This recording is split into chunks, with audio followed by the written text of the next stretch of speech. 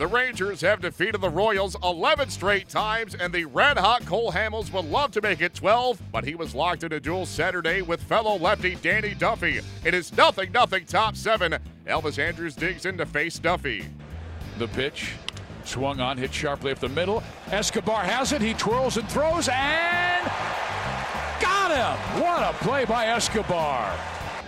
Here's the pitch. Salvi swings and misses and strikes out. He just did get a piece of it, but fouled it right into the glove of Lucroy.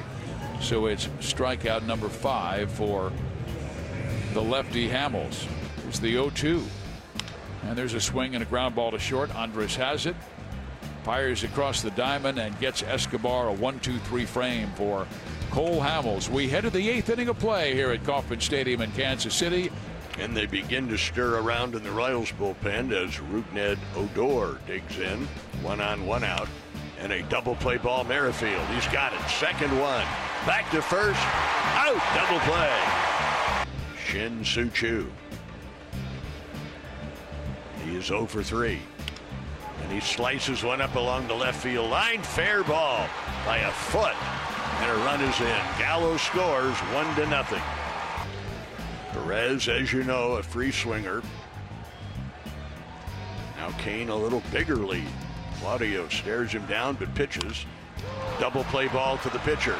Second one. First base, game over. The Rangers take it 1-0. It's their 12th consecutive win versus the Royals dating back to last July. Cole Hamels extends his scoreless inning streak to 21. Danny Duffy was brilliant for the Royals into the 9th inning on Saturday, but it was all for naught as the Royals suffered a 12th consecutive setback at the hands of the Texas Rangers, this one by a heart-wrenching 1-0 score. Here is Kansas City skipper Ned Yost. Man, just fantastic. I mean, it was a real pitcher's duel. Both pitchers were at the top of their game. Both pitchers were throwing the ball extremely well. Duff did a great job of managing pitch counts and, executing pitches, changing speeds, as did Hamel. Ninth inning, just 2 opposite field. Yeah, 2 jam shots, just 2 jam shots. Lucroy with the ball that, kind of dumped into right, and then the bunt, and then the Choose ball that kind of got fisted on a changeup and dumped it into left. Anything special or just vintage Cole Hamels tonight? No, he was just, he was good. He was like Duff tonight. Both of them were on top of their game. Both of them were extremely sharp, and it was 2 well-pitched ball games, really. These any less painful to take when you do have 2 greatly pitched games like this?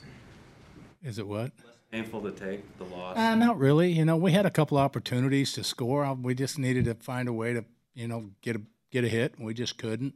They did, even though it was just kind of a jam shot. It won the game for them. So, I don't think it's any. You take your hat off to the job that he did tonight, but it's still, I don't think it makes it any less painful. The ball that Bonnie hit in the 2nd or 3rd inning that almost got into left, kind of probably the closest moment you guys had to scoring there. If that just dribbles away a little bit more. Just a little bit more, yeah. He smoked it, and just off his glove enough to slow it down, not to get to where Esky could score the run. And in that same inning, Gordo hits the ball to left. Is that a tough read for Esky because he's got to score if he gets over the head? It's a tough read because it's a line drive hit over. It's a lot easier if it's a lofting fly ball, and you can look at it and determine that he's gonna be deep enough to tag, and you can get back and tag. That's a ball that's really, it's a tough read.